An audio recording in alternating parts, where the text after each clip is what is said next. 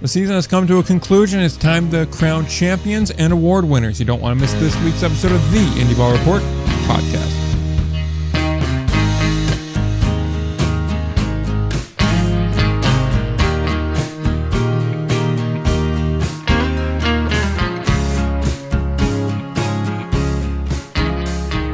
We're back again.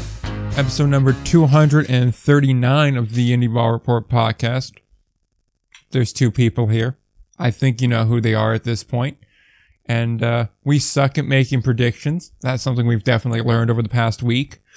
And there's happenings in the Pioneer League and the Atlantic League. So the exact two leagues you thought would be doing a lot of stuff this week are doing stuff.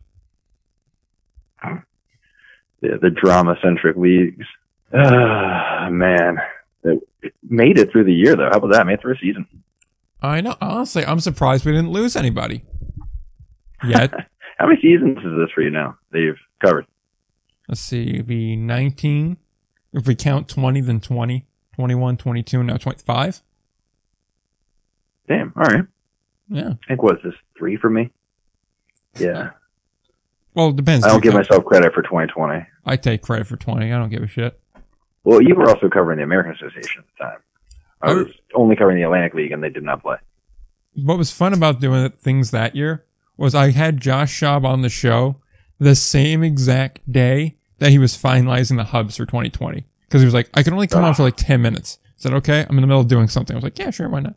And so cool, sure. Yeah, so I was talking to him. He's like, yeah, sorry, I got to cut it short. I'll come back on. But like, it's a very busy day. I got a lot of stuff I got to do. I was like, yeah, no, I understand. I appreciate just coming out. And then like, I did the thing, I was editing the interview, and then as I'm editing, I see on Twitter, American Association announces play for 2020 season. I was like, yeah, that's probably what he was doing. That probably... It's all falling into place. Yeah, I was like, man, if you would have told me that, then, like, we could have discussed this, too. I would have been cool pushing this back a week. Would have worked it in. Made this a little more timely. Yeah, exactly. Instead, I asked you a bunch of vague questions. I think at one point, but you can go back and listen to that one too, if anyone wants to. But like, I think I even asked, like, so what's the plan for the 2020 season? And he was like, we're trying everything we can to play. Didn't even give you anything. Yeah, I was just like typical lawyer. Professional as hell. But yeah, so I guess we could talk about some other prairie teams. We could talk about Billings. We could talk about some Pioneer League awards. We could talk about how Gastonia is, doing Gastonia things, all this and more. Then we can even go down to Mexico for a hot minute too. I mean, it's going to be a hot minute going down there. Because of the temperature. You feel me? Yeah, it's feeling pretty hot. Get it? Because of the temperature. Hey. Man, you flirt with me. Things are getting loose at the end of the season, man. I mean, look, you put that flannel shirt on that we mentioned last week, and I mean, I'm just saying, there's a reason YouTube recommended that rugby video to you. Without context, it sounds bad, and with context, it sounds even worse. So I'll let that run for now. Oh, God. I want someone in 2 months from now when we're getting ready to do the Q&A episode, I want somebody to bring this up and ask, so 2 months ago, when you mentioned in context, this is so much worse, what were you referencing? So that way we're both like, what the hell even is this question? And then it'll dawn on me like, after a week and a half, go, oh, wait, the rugby thing.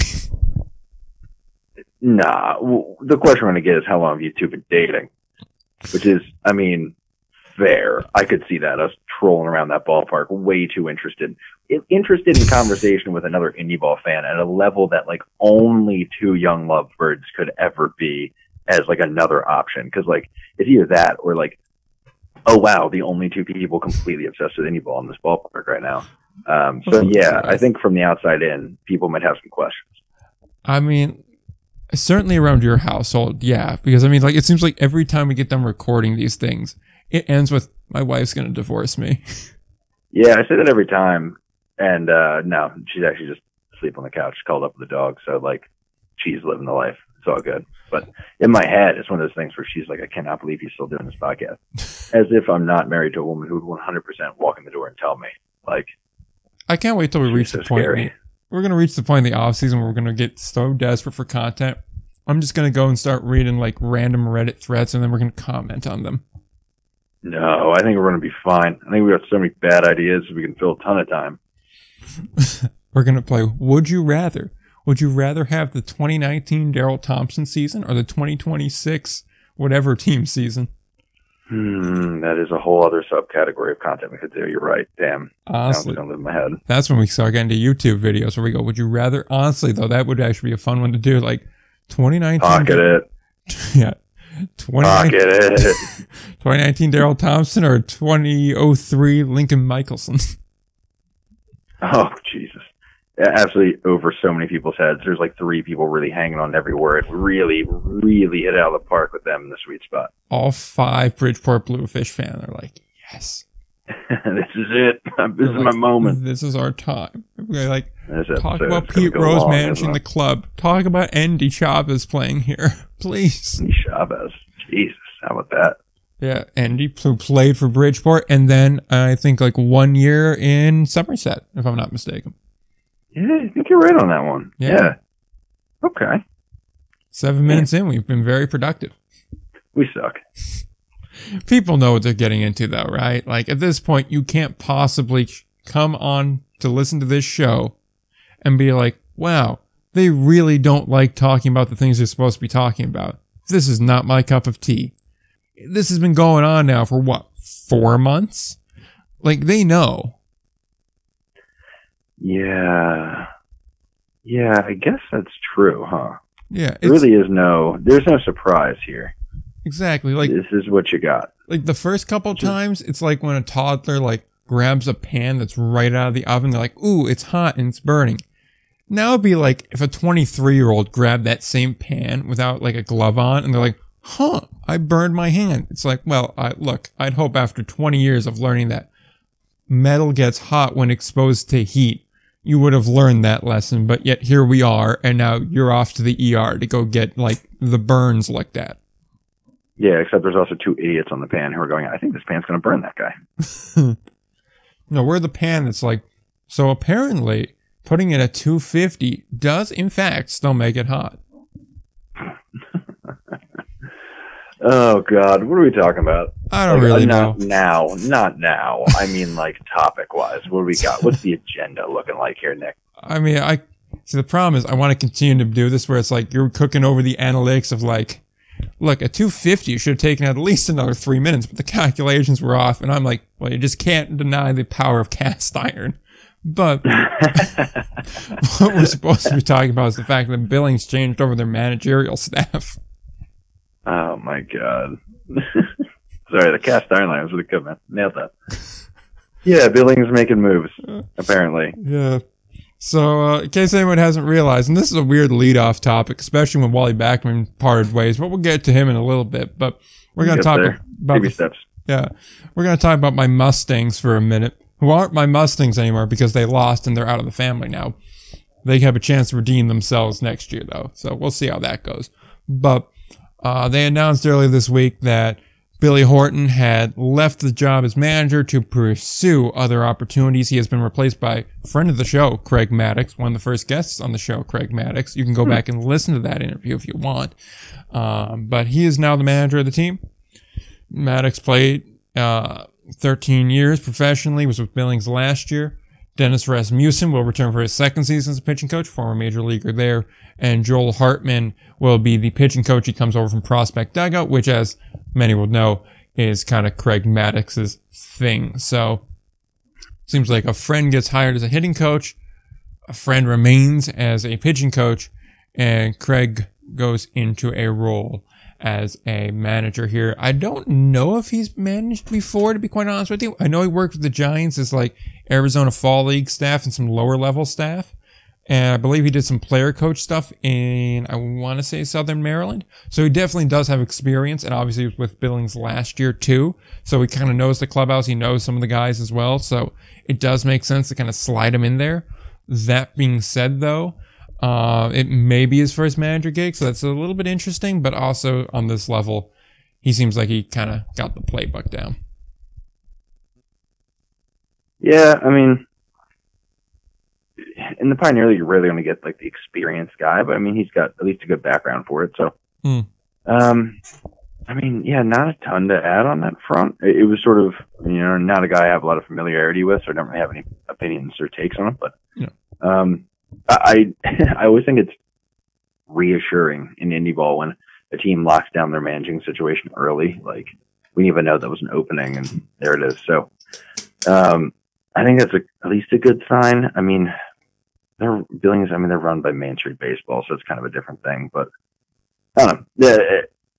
Again, I'm looking at it from the organizational health perspective because, things have been a little touch and go in some teams lately. So good to see at least Billings has their act together on that front. Yeah, like, I agree with that in that sense. I also am not overly concerned. It seems like Pioneer League teams are more willing to just kind of switch over management there. We've seen a lot of changeover. I mean, Cash Beauchamp also left as a reason. If we have time, maybe we'll get to that later on. Ogden's looking for a new manager. I think it was like last year or the year before. We saw a lot of wholesale changes there as well. So, I mean, Bobby Jenks, another example. Guy wins a championship, goes elsewhere on it. So I think it's partially those fan bases are used to turnover. Those organizations are used to turnover in those positions. Also, I think a lot of guys kind of do it, and then they're like, maybe not the indie ball thing for me. So I can very well see that being kind of the case as well. So I'm not overly... Also, I think I also think it's great whenever they bring in somebody who has, who knows indie ball. Not bring him in, he's been around, but I always think it's a good idea to have somebody who has indie ball experience. We see a couple teams take a big swing at a guy who hasn't even coached or played in indie ball before sometimes, and it's like, oof, I feel like more often than not that ends badly. So you gotta know what you're getting into.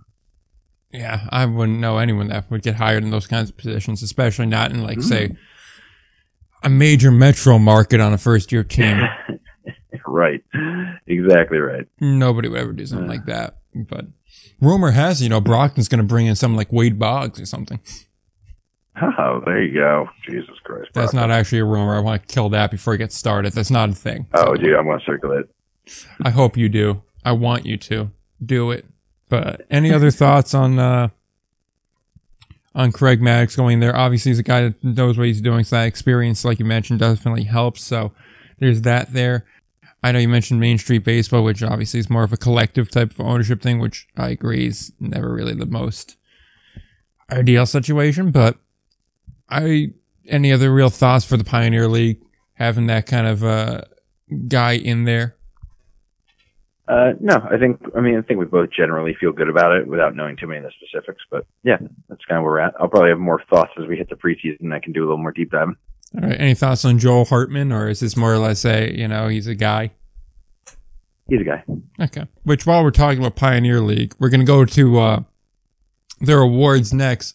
So while I'm trying to find the exact tweet that I sent about you talking about last week's episode, why don't you go ahead and put out your cry for statistics in the Pioneer League? Okay. Listen. Pioneer League, I need to get together. I mean, at this point, I'm trying to do awards. I'm finishing them up right now, so I can do my own awards thing. Not, no disrespect to your award thing, which we're about to talk about, but just, in general, want to do my own thing. Trying to give out fielding awards or literally any positional award while nowhere in your stats on your website or on any other stat site is it listed the position breakdown or fielding stats for any player in the league. I hate that. They have fielding stats, but it is literally without a position. There's no context. It's just a list of you can go even game log and I'll be like, this is how many total chances they had and putouts they had and whatever else. There is no context. I'm like, what? It says the player's position, but it's the Pioneer League, so everyone's playing 4 positions at least per season. It does not help. It is not helpful. Just being here's the statistics generally, and here's the position generally he plays means absolutely nothing. I hate it. Bothers me. If you know how to get some Pioneer League statistics, please help me out because I'm dying inside and outside at this point. He's an Ever Since song at this point. Oh, I'm so tired. Like I said, he's an Ever Since song at this point. Case. We know the MVP, Player of the Year, Pitcher of the Year, Rookie of the Year, all that kind of thing from the Pioneer League. Should we talk about that? Mm-hmm. Sure, man. Go for it. Okay. So we got all the awards. There's 2 Rookie of the Years. I didn't realize that's a thing, that you could do that. I'm not really sure how to pronounce the last name because it's Fail with an E. So I don't know if I'm supposed to pronounce it like John Michael. Fail's fine. Okay, so we're going to go with it. If not, then I fail. Then, that's what it is. And that's kind of pace for around here. So John Michael Fail and Ron Washington Jr., Billings and Grand Junction respectively, split Rookie of the Year. Reliever of the Year is Dan Kubiak from Ogden, a guy that, again, we're kind of surprised is in the Pioneer League, but, like, totally killed it, so, like, good for him. Yep. Good that for went the culture. about how that should go. Yeah. Good for the culture. Pitcher of the Year. I always go back to, I feel bad that, like, the first time I really talked about him was the first time I saw him, I tweeted out the Mom, I want Dave Kubiak. We have Dave Kubiak at home, and it's Dan Kubiak. But, dude, he's so good, man. He is good. I love like, watching him pitch. He's also not like David Kubiak, because, like, he was killing it in the Atlantic League for Somerset for a long time. Yeah. Just yeah. mowing through dudes. Just like, oh, yeah, this dude's actually, like, incredibly legit. Yeah. I mean, I wonder what he's up to nowadays. I know. I was actually just hitting baseball reference. I'm going to check that out. All right. While you're doing that, we're going to talk about Alfredo Villa, who is from Missoula and is the pitcher of the year. And Reese Alexandres, who is from Ogden, is the MVP for the Pioneer League. So good for those guys. They're doing their thing. They're succeeding. Yeah, I don't agree with the MVP choice, gotta be honest. Oh. Yeah, I mean, I'm not going to give away too many spoilers, but, like, I can tell you, like, I mean, I get it because the team did better. Like Ogden did well, and Northern Colorado was not that great. And, you know, I'm a big Peyton Robertson guy. Oh. I just think he was great. I think he played, I'm just going to do a quick comparison, like, about as many games, 94 for Alexiades, 92 for Peyton Robertson. I'm pulling that up now because, again, to get any sort of fielding idea what's going on, you got nothing. Robertson was playing shortstop as opposed to outfield. He slashed 331, 462, 550, while Alexiades was 326, 433, 671. So the slugging was outrageous, 29 home runs. But really, other than the home runs, I mean, that's it. Which, look, that's easy to say. I mean, he had 25, 26 more RBI, if that's what you're into. But I mean, like, I don't know. Peyton Robertson had 70 walks and 70 strikeouts. Like, he had as many walks as he had strikeouts this season. I don't know. I would have gone that way. I get it. But I also think, you know, it brought more value in the field. I would, you know, from what I've seen, so I don't have the stats in front of me, and life's a nightmare. I don't know. That's my main thing that stuck out. I'm not, you know, anything. 29 home runs is kind of crazy, but also it's the Pioneer League, so it's hard to tell what that means all the time. Yeah, that was my main interjection there. It's just like, I don't know. What about a guy like Jalen Hubbard? Because I felt like he had a good year. Maybe not MVP, but it seemed like he had a good year. Pulling that back up. I'm currently have too many things open, so my computer's really mad about me moving around. Yeah, I mean, he had a good year. I had him like a win below Alexiades. Like, I have like a pretty close approximation of WAR for the Pioneer League. Again, it's difficult with the lack of fielding and lack of exact data, but I get pretty close, I feel like. I mean, for the record, basically, like, I had Robertson so much better, by the way, that he was like a half win better than anybody else in the league. So I think that's worth noting, at least according to what I've got. He also stole a bunch of bags, too. Sorry, ADD on that one. 62 steals, 6 caught stealing for Peyton Robertson. Hubbard, yeah, though, he did have a hell of a year. Like, I'm not going to take away from that. He did. I'm pulling that stat up. Yeah, I mean, 395, 456, 623, but it was in 69 games. Nice. Yeah. But yeah, I think for him, it's just the amount that he played type of thing. Leagues like giving it to guys who have played more games. In any event, right. We totally forgot to mention International Player of the Year in the Pioneer League was Abdel Guadalupe. So he's from Northern Colorado. So good for him too. I really don't know what his season looked like, but yeah. It was good. Yeah, it was really good. Hit 351 with 17 homers. So really good. Or that'll work. Okay, so it works. Yeah, that'll work. He was crushing. Like, yeah, man, put up some numbers. But again, it's the long pause of I don't know what that means in the Pioneer League. It's so hard. Making adjusted stats work for the Pioneer League is such an adventure. Well, on that note, let's get it back on track by talking about the All-Star team. Sure. All right. John Michael Fail from Billings. Joe Johnson from Grand Junction. Jalen Hubbard from Grand Junction. All-time baseball name Dusty Strope from Rocky Mountain. Banger name. It really is. That sounds screams for. That always gives you chills. But yeah. Peyton Robertson at shortstop from Northern Colorado. By the way, went catcher, first base, second base, third base, shortstop. Now the outfield positions. Jacob Cruz from Grand Junction. We mentioned Reese earlier for MVP. He gets the nod also there. And Ron Washington Jr., Grand Junction there as well. DH is Jacob Barfield from Rocky Mountain. Rocky Mountain getting a lot of mentions for a team that was pretty mid, but whatever. Starting pitching, Alfredo Vila and then Connor Schultz, both from Missoula. Relief pitching, Dan Kubiak and Justin Coleman. Coleman from Glacier. Only Glacier player to really get an award, so make of that what you will. Yeah, I'm checking this out.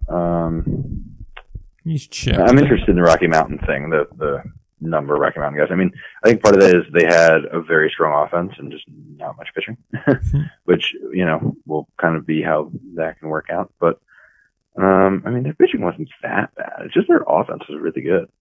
And they didn't win baseball games, which is kind of wild. I mean, they were above 500. Maybe we're blowing up in our head because when they were bad, they were really bad. Like, I think that might be your situation here.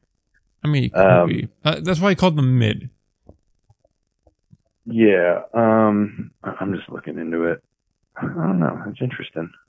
Yeah, there are a bunch of Rocky Mountain guys who then kind of disappear when you do their adjusted stats. I'm also thinking that's part of it.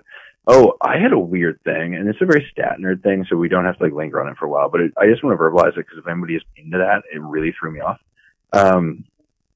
So we really only have 2 years of good park factor information right now. Like, is it a hitter park or a pitcher park? For the Pioneer League. And it is crazy. Usually the numbers are fairly they're fairly consistent year to year. They might vary a couple points. There were multiple teams that had wild swings and being pitcher friendly to being hitter friendly. It was really strange. I'm trying to find the biggest ones that stood out to me. No, it wasn't that one. It was Grand Junction. Yeah, I think that was it. Yeah, Grand Junction was the one that really caught my attention because it was 10 points of difference. So if 100 is average, it doesn't really benefit the hitter or the pitcher. It might move 5 points. It moved 10 points from below average to above average, which is unheard of.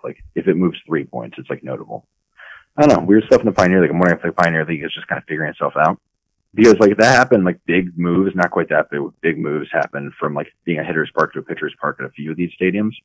And it was not consistent. It was some of them went, to benefit hitters this time and some benefited pitchers. And I don't know, I'm just wondering if it's maybe overcorrecting rosters or something, but I found it interesting. It's something I've never seen before, and I've seen a lot of random baseball stats. So I was look at that thing. Well then. Missoula remains probably the most hitter-friendly park in the league at a glance. Well, that's because it's Missoula. Yeah, apparently. I actually wouldn't have guessed that, but here we are. Unrelated topic about that. I wonder if Michael Schlatt ever got his chance to take BP and earn a chance at free lunch for the boys. It's a big question, man. We got to get some answers.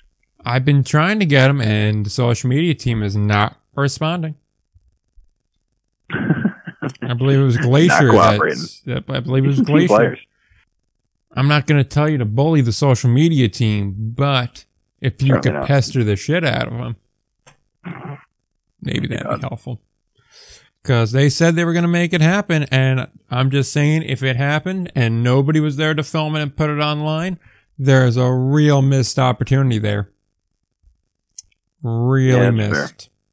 So, just be better than that. But, you know who else is going to be missed? Who? Wally Backman on Long Island, because he and the Ducks parted ways. Hell of a thing, man. Yeah. Really interesting. Yeah. So, quick rundown on Wally. He joined the Oregon in 2019.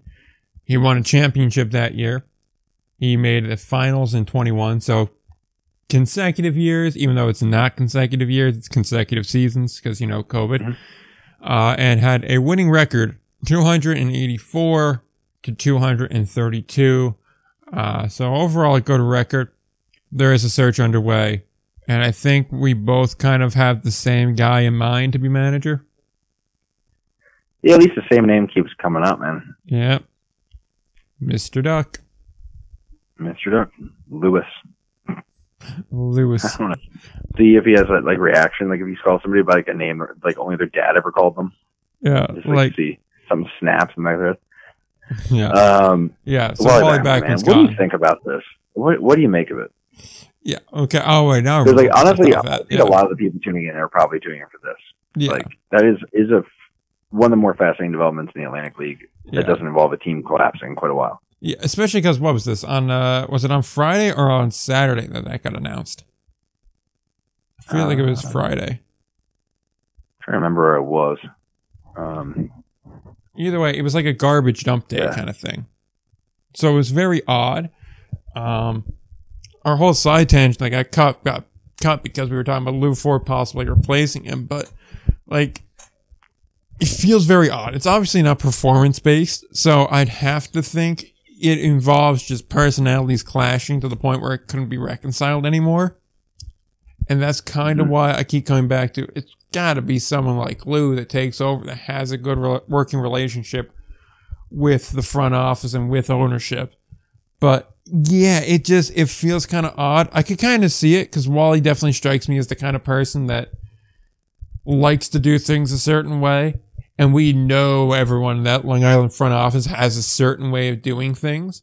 Mm-hmm. So when those two guys come in conflict, it feels like it's more than just a skirmish. Yeah. There's a lot there. First of all, it was done news dump style Friday at 2:30. So that's just like, get rid of this. That's a look. I'm looking for my tweet on it, honestly, but just with his record and all that, but that's gone forever, apparently. Good for me. I don't know. So here's what I've gathered from trying to get some info from people. Okay. It was definitely not your run-of-the-mill, like, all right, I think this is run its course, or like, yeah, like the team wasn't performing or whatever. Like, there seems to have been some sort of behind-the-scenes something. But pushing for further details, everybody goes quiet. I'm like, okay, excellent. So I got nothing beyond it, but it's definitely not like, if it walks like a duck and it, quacks like a duck and it yells at umpires like a duck, then it's probably former Duck manager Wally Backman and something's up. Yeah, it definitely, it has to be it. Like, I just wonder what that source of conflict was, especially because at least, I don't know about you, but I didn't really get the sense like it was imminent. I didn't get any sense like this was a long time coming, right? So no, not at all. If that's the case, then it just kind of happened. And so if it just kind of happened, I would have to imagine it either relates to the end of the season or how the playoffs ended in a sweep. I'll tell you, the vibe was weird. I know we talked about this on the pod, I think. Yeah. At least, I forget if it made the final edit, but it probably did. It was the okay. It was the fact like he visibly did not seem as checked in during that playoff series with Lancaster. Like there was there was a couple plays that involved probably were worth arguing in a typical situation, or at least discussing it. And like the one was like a weird controversial play, and it took him like 30 something seconds to be out of the dugout. I was like, what are we doing? Like And they walked, brief conversation, they head back. There's no yelling. And like, this isn't like, oh, I want the typical Wally Backman. It's just like, you know, it's just, there was nothing there. It was really weird. I don't know. He didn't seem as checked in as I've seen him before. Like, I've always experienced him from, I tend to sit next to dugouts or near dugouts or behind home, and you can see into either dugout usually. Like, he's typically a very like present manager, at least with the game. And I didn't get that vibe during that playoff series, and for the 2 games I was there for. So that was the only thing that I really picked up on. Like, maybe it's just heart's on it right now. Who knows? But yeah, I don't know. I do hear that it was kind of the case, and the rumor is that Lou has been a bit more active with, you know, things than he has been. So who knows, man? Maybe that is what is going to happen next, is Lou Ford. I feel like it has to be, because they're going to pick somebody that is, you know, the most, I don't want to say, because Lou is qualified, highly qualified. He's done this for so long. He's so familiar with the process. He's going to be, you know, good at it. But I feel like one of the best qualifications is getting along with everybody. And it's more important, and it's a lot more difficult in some organizations than others. And this feels like one of those ones. But yeah, like the being checked out thing, I do wonder if that was because of what happened or led to what happened. And, you know, I get the sense like there had to have been something. Like maybe the second half slump wasn't great. Maybe it was something like the air in the clubhouse from getting all the major league guys changed up everything. And Wally didn't like that air. Like, I'm just spitballing stuff at this point. But yeah, if the whole year felt off for Long Island, you know? Like, even the first half where they won it, they had to win on the last day. And that's just not very Long Island-ish. So, like, I do wonder if it's just a bunch of minor shit that's been boiling under the surface, and then there was just 1 or 2 things that brought up to a head. Yeah, I mean, that's it. That's kind of my opinion. I don't want to throw too much out there, just not knowing. But yeah, I mean, there's a lot of strong personalities around that organization, and Wally is definitely a strong personality. So I don't know. I think Lou, by the way, Lou's an underrated strong personality too, but maybe it vibes differently. So I think his whole thing, man, though, it's interesting to see how this plays out. Well, I think part of it, what it is with Lou too, is he's been around for so long and such a good player for so long. People don't really view him in that light. They're just kind of like Uncle Lou, and it's like, well, yeah, but there's more than that here. Right. Yes, I agree. So I think not just yeah. And I mean, maybe in the beginning he was, but he's a legitimate, you know, mind in the indie ball community. Like he's definitely somebody who would, I think, be trusted with getting a shot. Yeah, definitely. So be interested to see how that plays out. Although I think the funniest outcome here would be if Pete and Caviglia took over in Long Island. Yeah, I continue to suspect he might go to Cleveland. It makes a lot of sense. Right. I'd be interested to see Wally go to Tri-City. Don't think that's outside the realm of possibility. Oh, that would be kind of funny in a sick way. Would be if Brett Jody went to Long Island.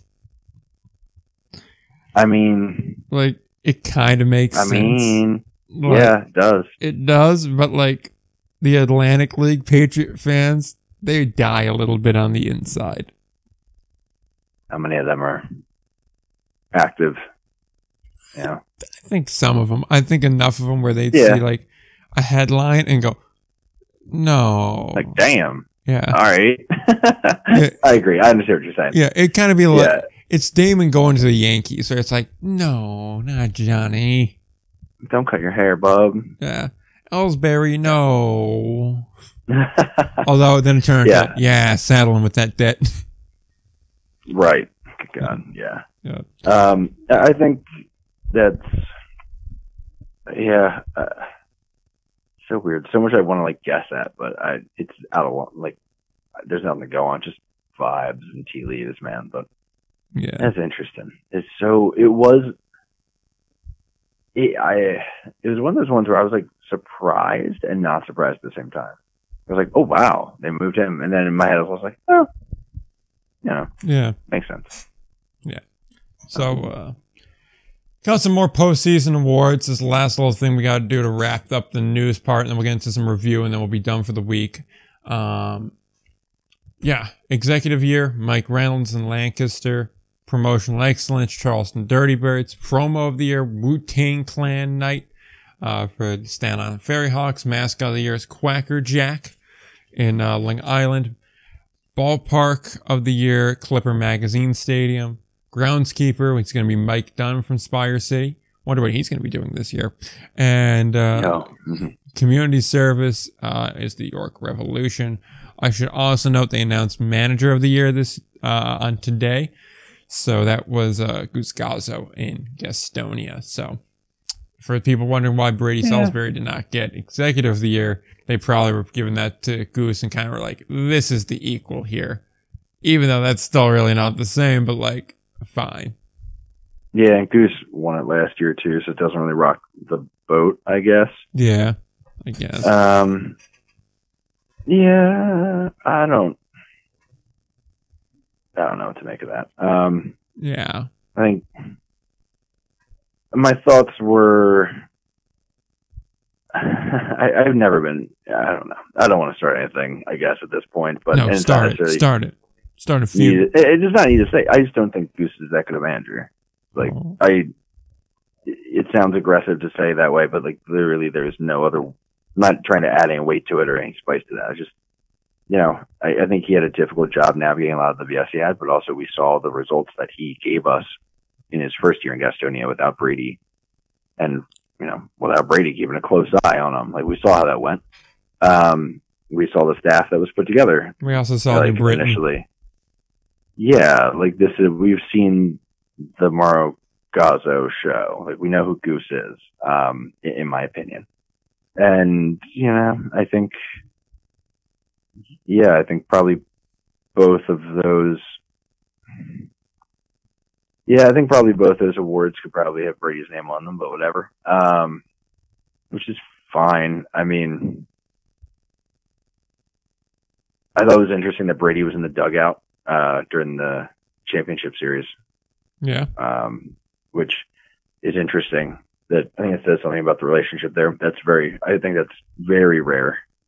Might be other reasons he was there, but I assume it's for strategy thoughts. But personally, I think that I don't know that was the right call. That's a side conversation. Mm-hmm. I don't know. When in doubt, in the Atlantic League where they enforce technology rules, or at least they're supposed to, I would, if you sit outside the dugout, you can start to access all the technology and all the data in real time. Feels like a better move, but I guess the higher priority was being in there to discuss strategy with Goose, which I think says, again, a little bit about how Goose does unsupervised.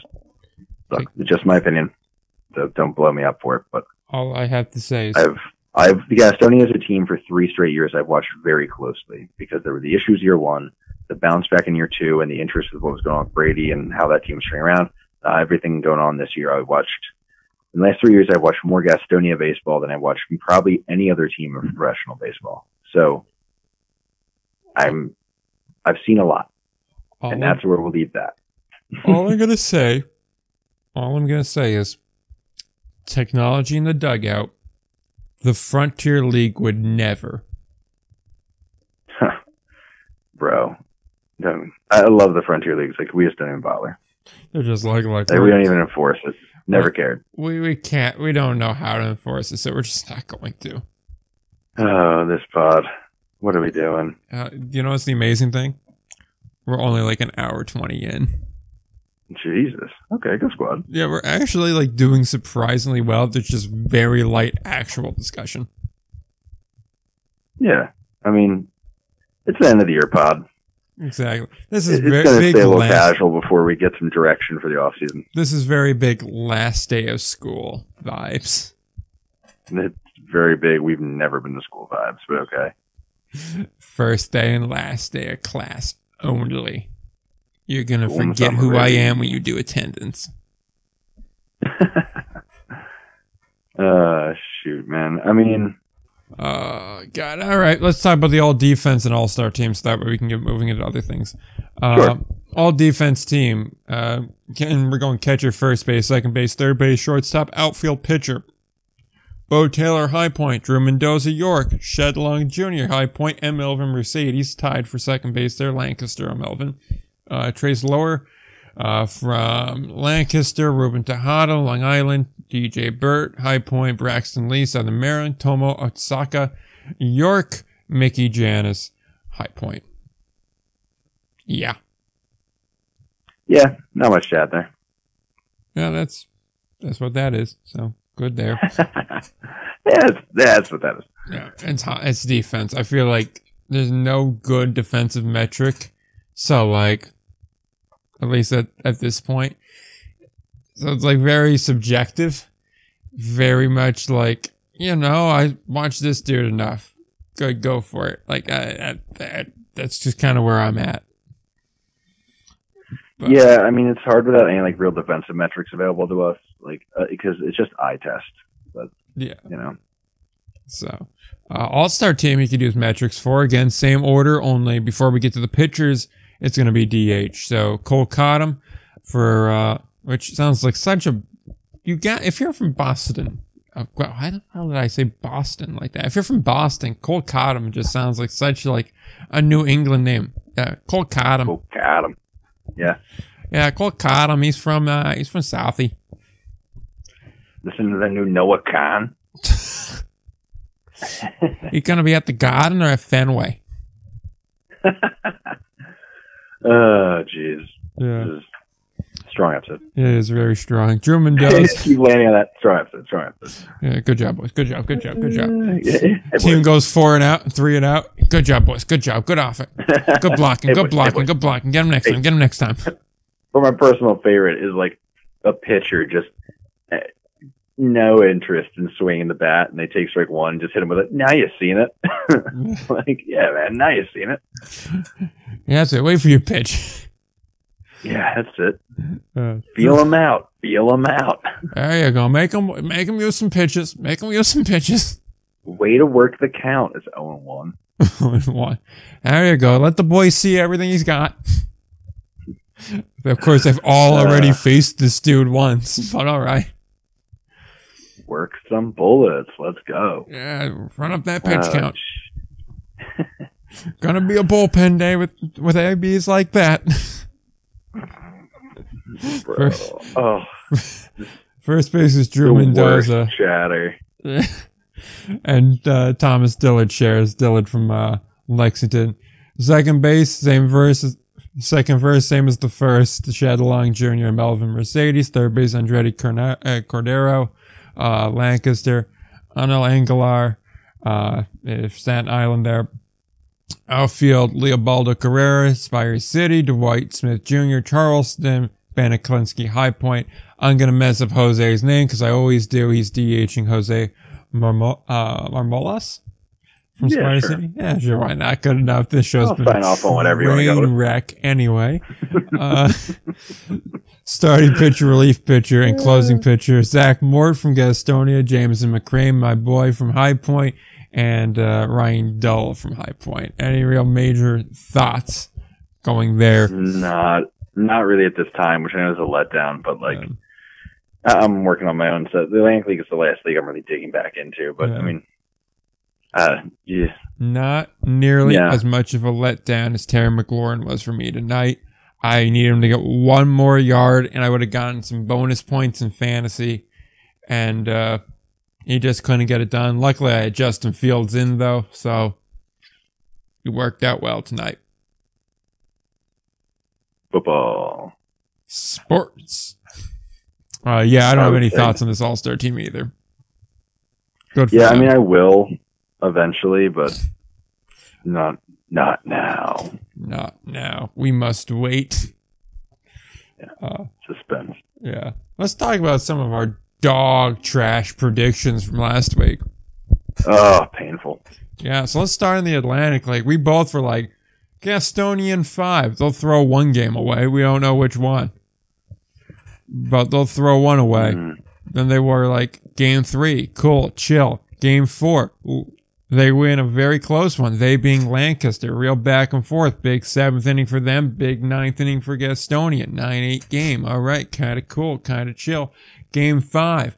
after like the 5th inning, it was like, all right, Lancaster's going back to back. This is kind of a bullshit playoff setup, but like that's where we're at. Yeah, I mean, we teased it. I guess we talked about it privately, and then I kind of teased it on Twitter. We'll probably have a conversation about how to fix all the different league playoffs. I think probably none of them are the way they should be. But yeah, Lancaster. Just hey, like, look, Lancaster's. I'm not. I felt like what I said. What I said on Twitter basically was like, if the Atlantic League had a half decent playoff system, Lancaster wouldn't have made the playoffs. I didn't say that to be like Lancaster's undeserving. They know.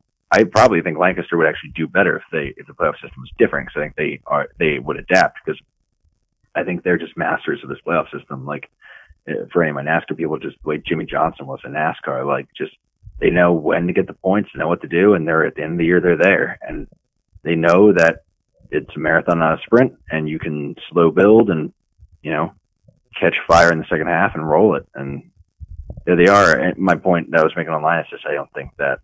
That's a great model for an entertainment product, is having a league that rewards teams, who suck for half the season.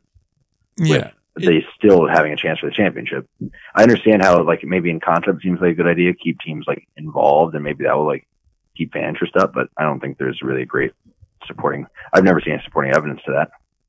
Yeah, like, I agree in the sense of, like, from an entertainment perspective, I don't really think, it's very good. And also, I feel like from a competitive standpoint, from a competition standpoint, you shouldn't be able to just take half the year off and then go all in on the second half. I know the counter is, well, then you're gambling a lot in the second half. It's like, yeah, but also, like, if you really only have to try for half the year, it kind of defeats the purpose. And if you're going to try for one half or the other, second makes more sense. Like, yeah, sure, you don't have that thing to fall back on, but I'd rather be playing my best going into the playoffs and having to gear back up again. See Lancaster for that. And it also just feels like you're getting an incomplete team for the playoffs, right? So a team like, say, High Point or Gastonia, they were good for the whole year. They went all out all year. So you were like, these are Titans. These are two teams that are here to compete, that are here to battle, that are here for now, and they are playoff teams. While on the flip side, you look in the North and you're like, each one of these teams played like trash for half the year, and now one of them's going to get to the final, and it just doesn't quite seem right that you're going to have one team that played the game the quote unquote right way, and is now going to be gassed going into a series against a team that, kind of was like, this is a marathon, not a sprint. Let's jog this one out. It just doesn't feel right. And I get it. That's how it's set up. If the rules are set up that way, then hey, take advantage of rules. Let's just close that up, though, and make it so it doesn't happen again. Yeah, I agree. It happened in the Pioneer League, too, with Ogden, realistically. So, it's They're not fairly, it's a fairly frequent thing at this point. And Lexington did it in 2021. So we basically had 3 teams now consecutively who won an Atlantic League title by playing about half of regular season. So yeah, that's probably not what you want for the entertainment product. And the quick version of what I was saying to sort of close the loop on Twitter was, I think, there's certain things you want in a playoff system. If this was, you wanted to crown, the best team as champion frequently. If we were into doing that, then we would just give a trophy to the team that finishes first at the end of the regular season and call it a year. But this is an entertainment product, so try to get something that gets the best one, that feels legit so people can be in it and has drama and good series length and good number of teams. So I was thinking with the Atlantic League, what they probably have to do, I think, probably expand it to 6 for the purpose of involving a wild card. Because right now, they got to get rid of 2-half system, in my opinion, because it's letting this current issue continue. And from there, with your 2-half system, you want to reward those division winners over because that's the other thing that can bother me too, is if you're a division winner and all you get is right in the wild card round, like what happened with the Brewers, I think is BS. That you can win a division and just get tossed into the mix of a wild card round. Yeah. Like if say the Ducks won, the East by 20 games, and then they just have to play the second place team in the playoffs. Like, well, why do we even bother then? Like, I guess we have one more home game. Cool. So I think the real thing would be if you win your division, you get a bye, and if you are one of the 4 remaining, like the top 4 teams that did not win the division in either division, like mix them all together, you go into a 1-game wild card round to play a division winner. And I think that's a good way to do it. It gives motivation to win the division, gives a reward for doing it. It involves more teams. It's splitting it up because, like, if you were just taking the top 2 teams in each division for the wild card, that would give you Charleston, who is just a bad team this year. So you got to avoid that. But I think that's the move without going too deep into it. But yeah, I think the Atlantic League probably is the worst of the 4 leagues. I'd agree. Pioneer League, no, Pioneer League does. Yeah, the 2-3 best of 3s is a joke, but. But I think that also, too, is in their defense, their travel is going to be the worst of any league. I know we joke a lot and say, like, totally, yes, you're right. So they don't have that luxury, plus the budgets are tighter. Like, the American Association has a claim. Like, I can only imagine championship series if it ever came down to it between, like, Winnipeg and Cleburne, how god-awful that would be.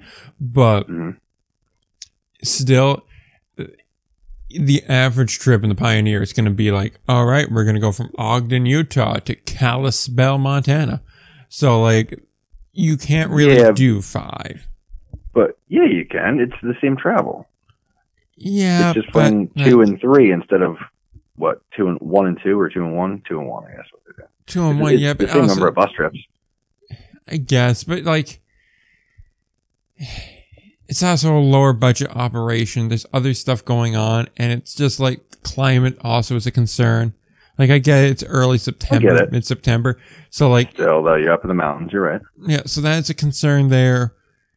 It's harder to make that kind of adjustment on the fly.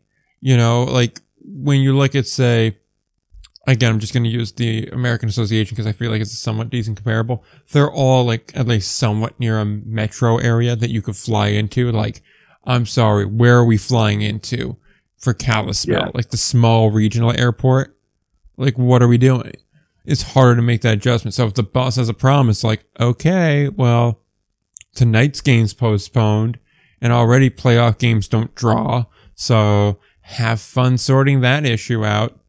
Like, that's just... Yeah. Like, you see what I'm kind of getting We're at? going to have a different conversation on that one, too, because we should talk at some point this year about, like, what makes a good fan base and a loyal fan base, because I walked into this playoff with the mindset of, like, yeah, you need the 2F system because at least it lets one team in each league start selling some playoff tickets and actually get some attendance. But, like, Lancaster's attendance had me rethinking the whole thing. Like, Quebec, I'm like, too. all right. Even Evansville. Man. They just, like, those teams have just clinched, like, so don't say, well, it's just because of the playoffs. Like, well, other teams are doing it, so what are you going to do about it? Like, or are you just the Rays? Like, honestly, not even joking.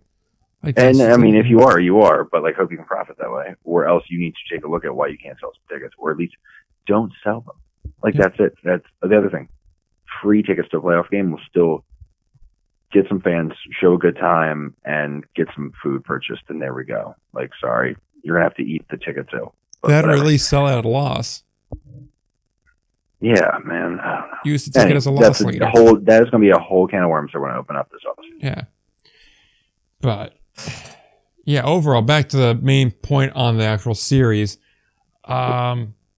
I mean, Lancaster's still a good team, but I just don't think they're a great team, and it just feels like I know when I sent in my ranking this week, I think I put Lancaster at 2, and I give them credit because they did manage to beat a team that previously I think I had either 1 or 2.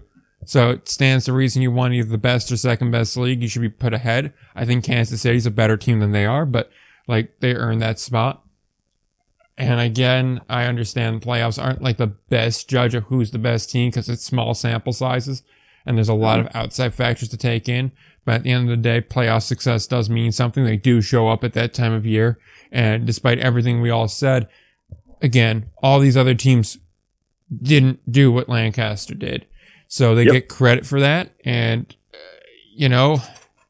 they could have done the same thing that they did, and they chose not to. So there's certainly that there.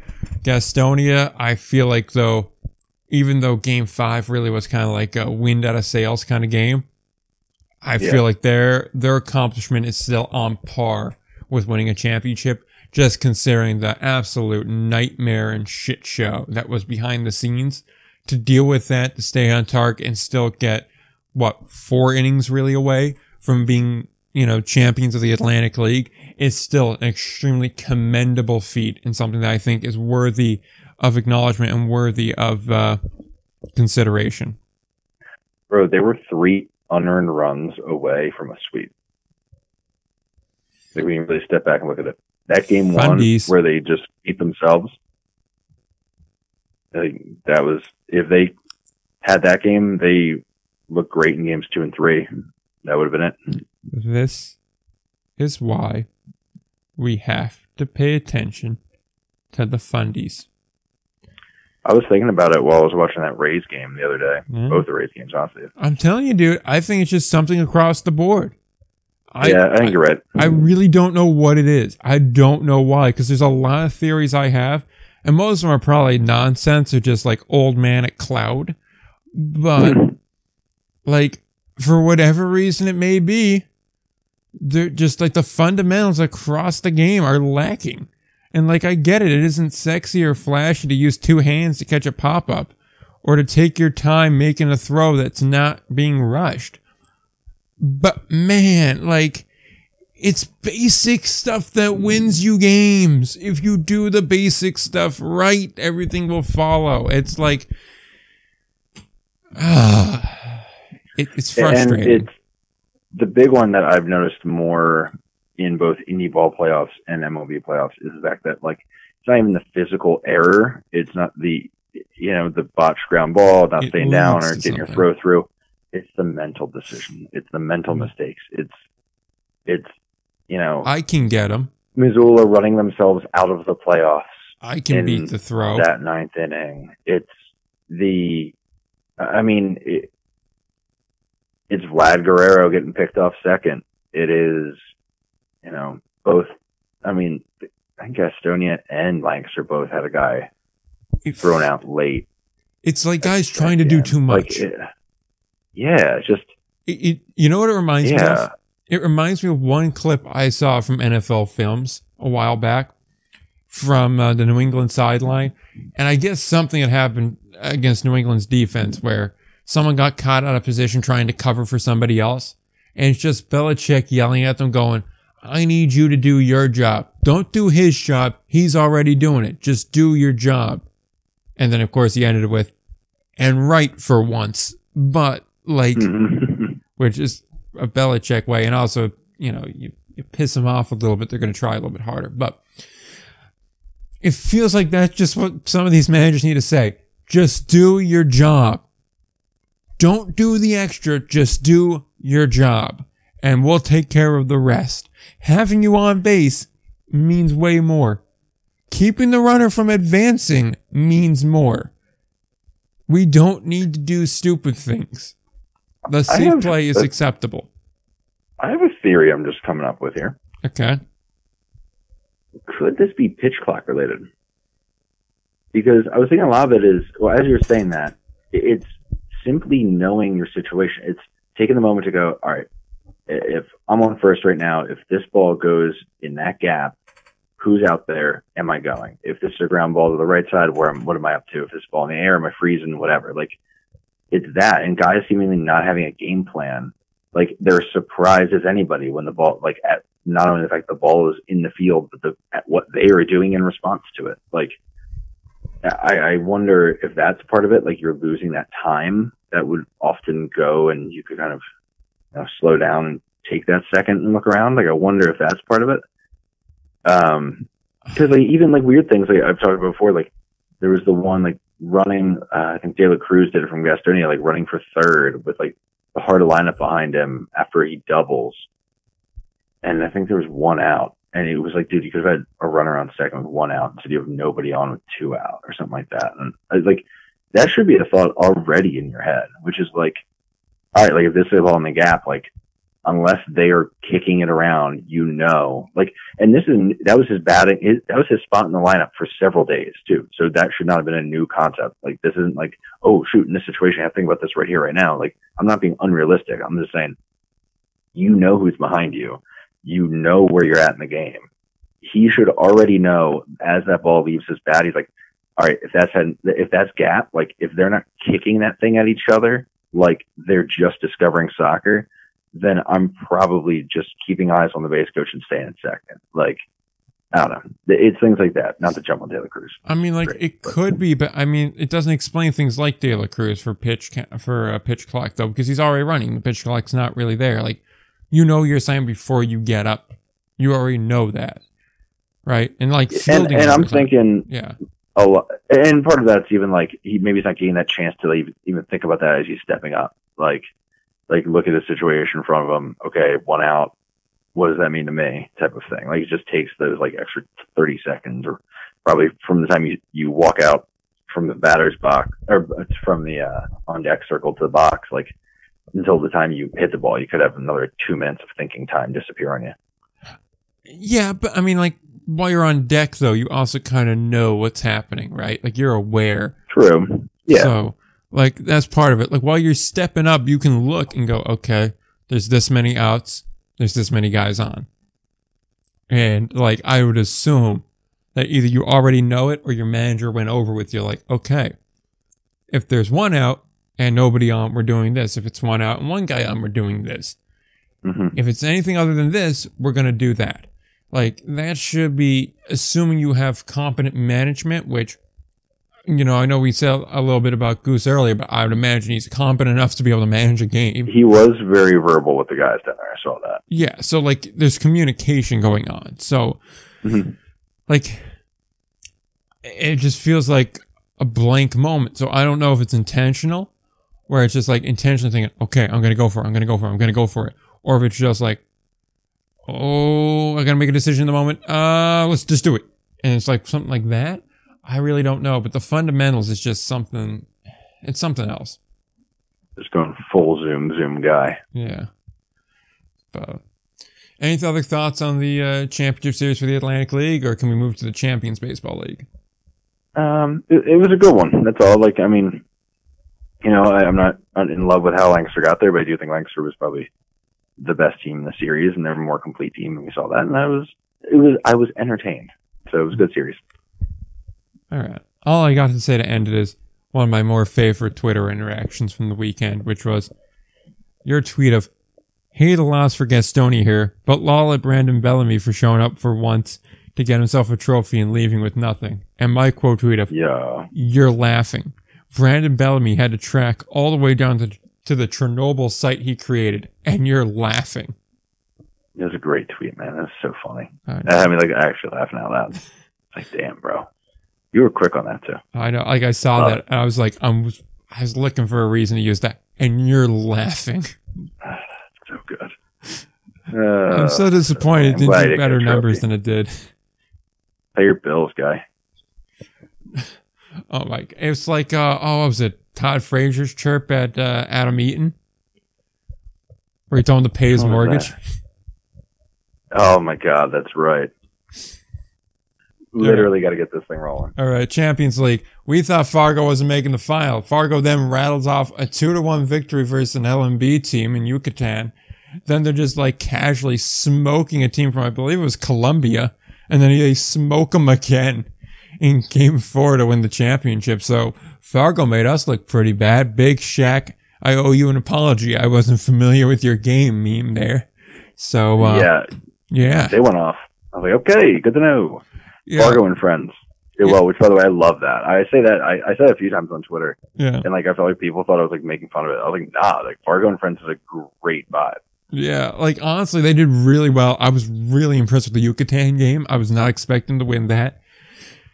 And then, Colombia, it was more 50-50 for me on that. I was like, they may win this one, but, like, I'm still not thrilled about that prospect. But, like, if they were going to win one, that was it, or the Cuban one. And given the result from Cuba, I was like, I'm not really encouraged here, but whatever. So turned out. yeah, I'll admit game 3 got a little sketchy there at the end. But they came out game 4. We're not playing around. They just said, all right, we're putting this to bed early, often, and that's all there is to it. And they did exactly that. And it feels like, for me, from the biggest takeaway from this is, A, they really helped their whole league in the rankings, because seeing Fargo and friends do that to some really high quality opponents made me really start to think like, and maybe it's not fair to do it this way, but it's how I did it. I was like, you know what? Maybe these American Association teams should be ranked a little higher. Maybe their overall quality is a little bit better than I thought. A. And B, I came away thinking like, Chris Herman is definitely going to be Baseball America's Indie Ball of the Year. Oh, yeah. Run away. Yep. I'd put money down on that. So yeah, I think you're right on it there. So that was my biggest takeaways from that. Yeah, I don't know. It's tough because like I look at those teams. I'm like, if I took that team out and put the Barnstormers of this year or last year in, do I think the Barnstormers beat those 3 teams? I don't know. I don't know if they do. Now I don't know. But then again, make it Barnstormers and friends probably feel a little different. Get a few ALPB All-Stars in there. Like that's a good number of MLB guys that handling business. Yeah, I don't know. There's a lot that have me sort of reconsidering some things lately. Like, all right, I'll get ahead of it, reconsidering things and still landing on like, no, I'm pretty confident where the Atlantic League stands versus the American. But again, American Association continues to go the right way. And I continue to hear that the Frontier League is probably loosening up their roster restrictions, and with that, the American Association, I'd wonder if they're thinking about the same thing. But they're good. It's only going to tighten the gap up between these leagues, so that's a good thing. Yeah, no, it definitely is. It definitely is a positive to see that. So, what I like too is it's going to start to really level things off. And I do hope that this is a good starting point for this Champions Baseball League too. And hopefully it can continue to grow and get a bit bigger. And we'll see less of league and friends and more of just the team itself.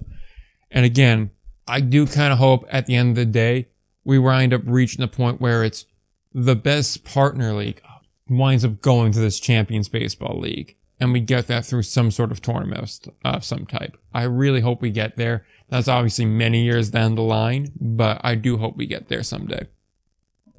Yeah, I'm cooking some other content piece up along those lines, so I won't say too much for now. But yeah, I agree.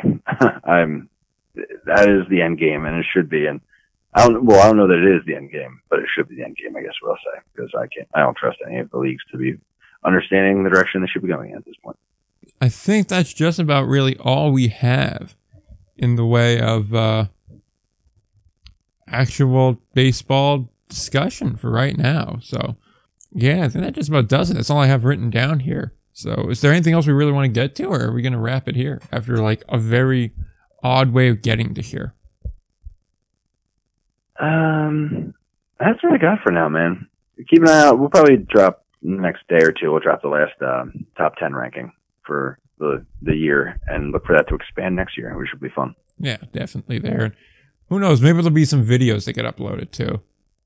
Videos. We'll have a few things because I got some award stuff coming soon. That's just putting finishing touches on the prep work there, and then it's just going to be recording and posting. All right. So that's fun. All right, then. So you want to plug stuff, and then we could wrap it? Yeah. Indie Ball Nation, if you thought this episode wasn't a total disaster. Indie Ball Nation, Twitter, Instagram, YouTube. And yeah, keep an eye for some content. I'm traveling a ton over the next month, but I'll be trying to get some stuff up basically any time I can, using a lot of the downtime that you get kind of on the road for doing some video stuff. So finally should be able to focus a little more on that, because usually I don't actually have forced time to just sit and work on things. It's usually split attention. So we'll see. But yeah, God, I hope this episode wasn't a mess, but maybe it was. Maybe that's good. I don't know. I do not know what works for your podcast anymore, so I don't know either, to be honest with you. So scared. Yeah. I really don't know how this is going to look. Like, we started off talking really strong about Wally Backman, like how Lou Ford may replace him, and then we just went on a tangent on how Lastings Millage is actually not that much different of a batter from Lou Ford somehow, at least according to similarity score. So there was a real detour in there. there was another like 30-minute detour during Pioneer League talk. So like, I really don't know how this is going to shake out. I'm seeing like an hour, 56 and 30 seconds of content with like 15 seconds missing in there. So I don't know where that 15 seconds is. And like, I don't really know. This could very well be an hour-long show for all I know. So we're going to find out. As far as all things I have to say, we're going to have more organized stuff in the off season. I'm going to figure out my janky-ass phone recording system. I'm going to figure out why my board doesn't work on 2 channels anymore. We're going to figure out some of the technical aspects of this. We'll get some interviews in there. We'll get more scheduled content, more organized content. There'll still be chaos because, frankly, I think that's kind of the charm of this show, as I regret saying that immediately. But it does, there is some sort of element to that works. So there'll still be a little bit of that. There'll be some other content. I'll actually have an off-season schedule I'm going to try to work on this weekend to make it actually work. And we'll, of course, go from there later on. So, yeah, it's Indie Ball Pod on Twitter or X or whatever we're calling it these days. Indie Ball Report and everywhere else. Keep an eye out for that. And hopefully we'll have some good content for you. Hopefully this show wasn't too much of a wreck. And, yeah, hopefully we sent you down some rabbit holes just like I sent Ryan down a NHL rabbit hole, I think it was yesterday. Oh, yeah. He doesn't believe it's a real league. And frankly, it really isn't. But, like, it's still really fun. But, yeah, I don't even know what to do with it. But, yeah, that's a different conversation for a different day. But I'll definitely, I'm going to be doing my off-season sort of outline and schedule in the next couple of days. And I'll have a million things that don't fit on it. So you and I will figure out what we want to work on together or put into an episode. Is this going to be via Zoom? Because I'm no, it would my be the camera hour. It would be like the hour of time we waste before we even start an episode. Oh, so I really should come prepared for that next week. Yeah, right. Did I know Sam Abbott, who played for Quebec and Gary this year, is from Kuwait? Wild. Anyway, I think that ends the episode. That is definitely a military-based baby right there. Any event, yeah. So until next time, don't forget to play ball.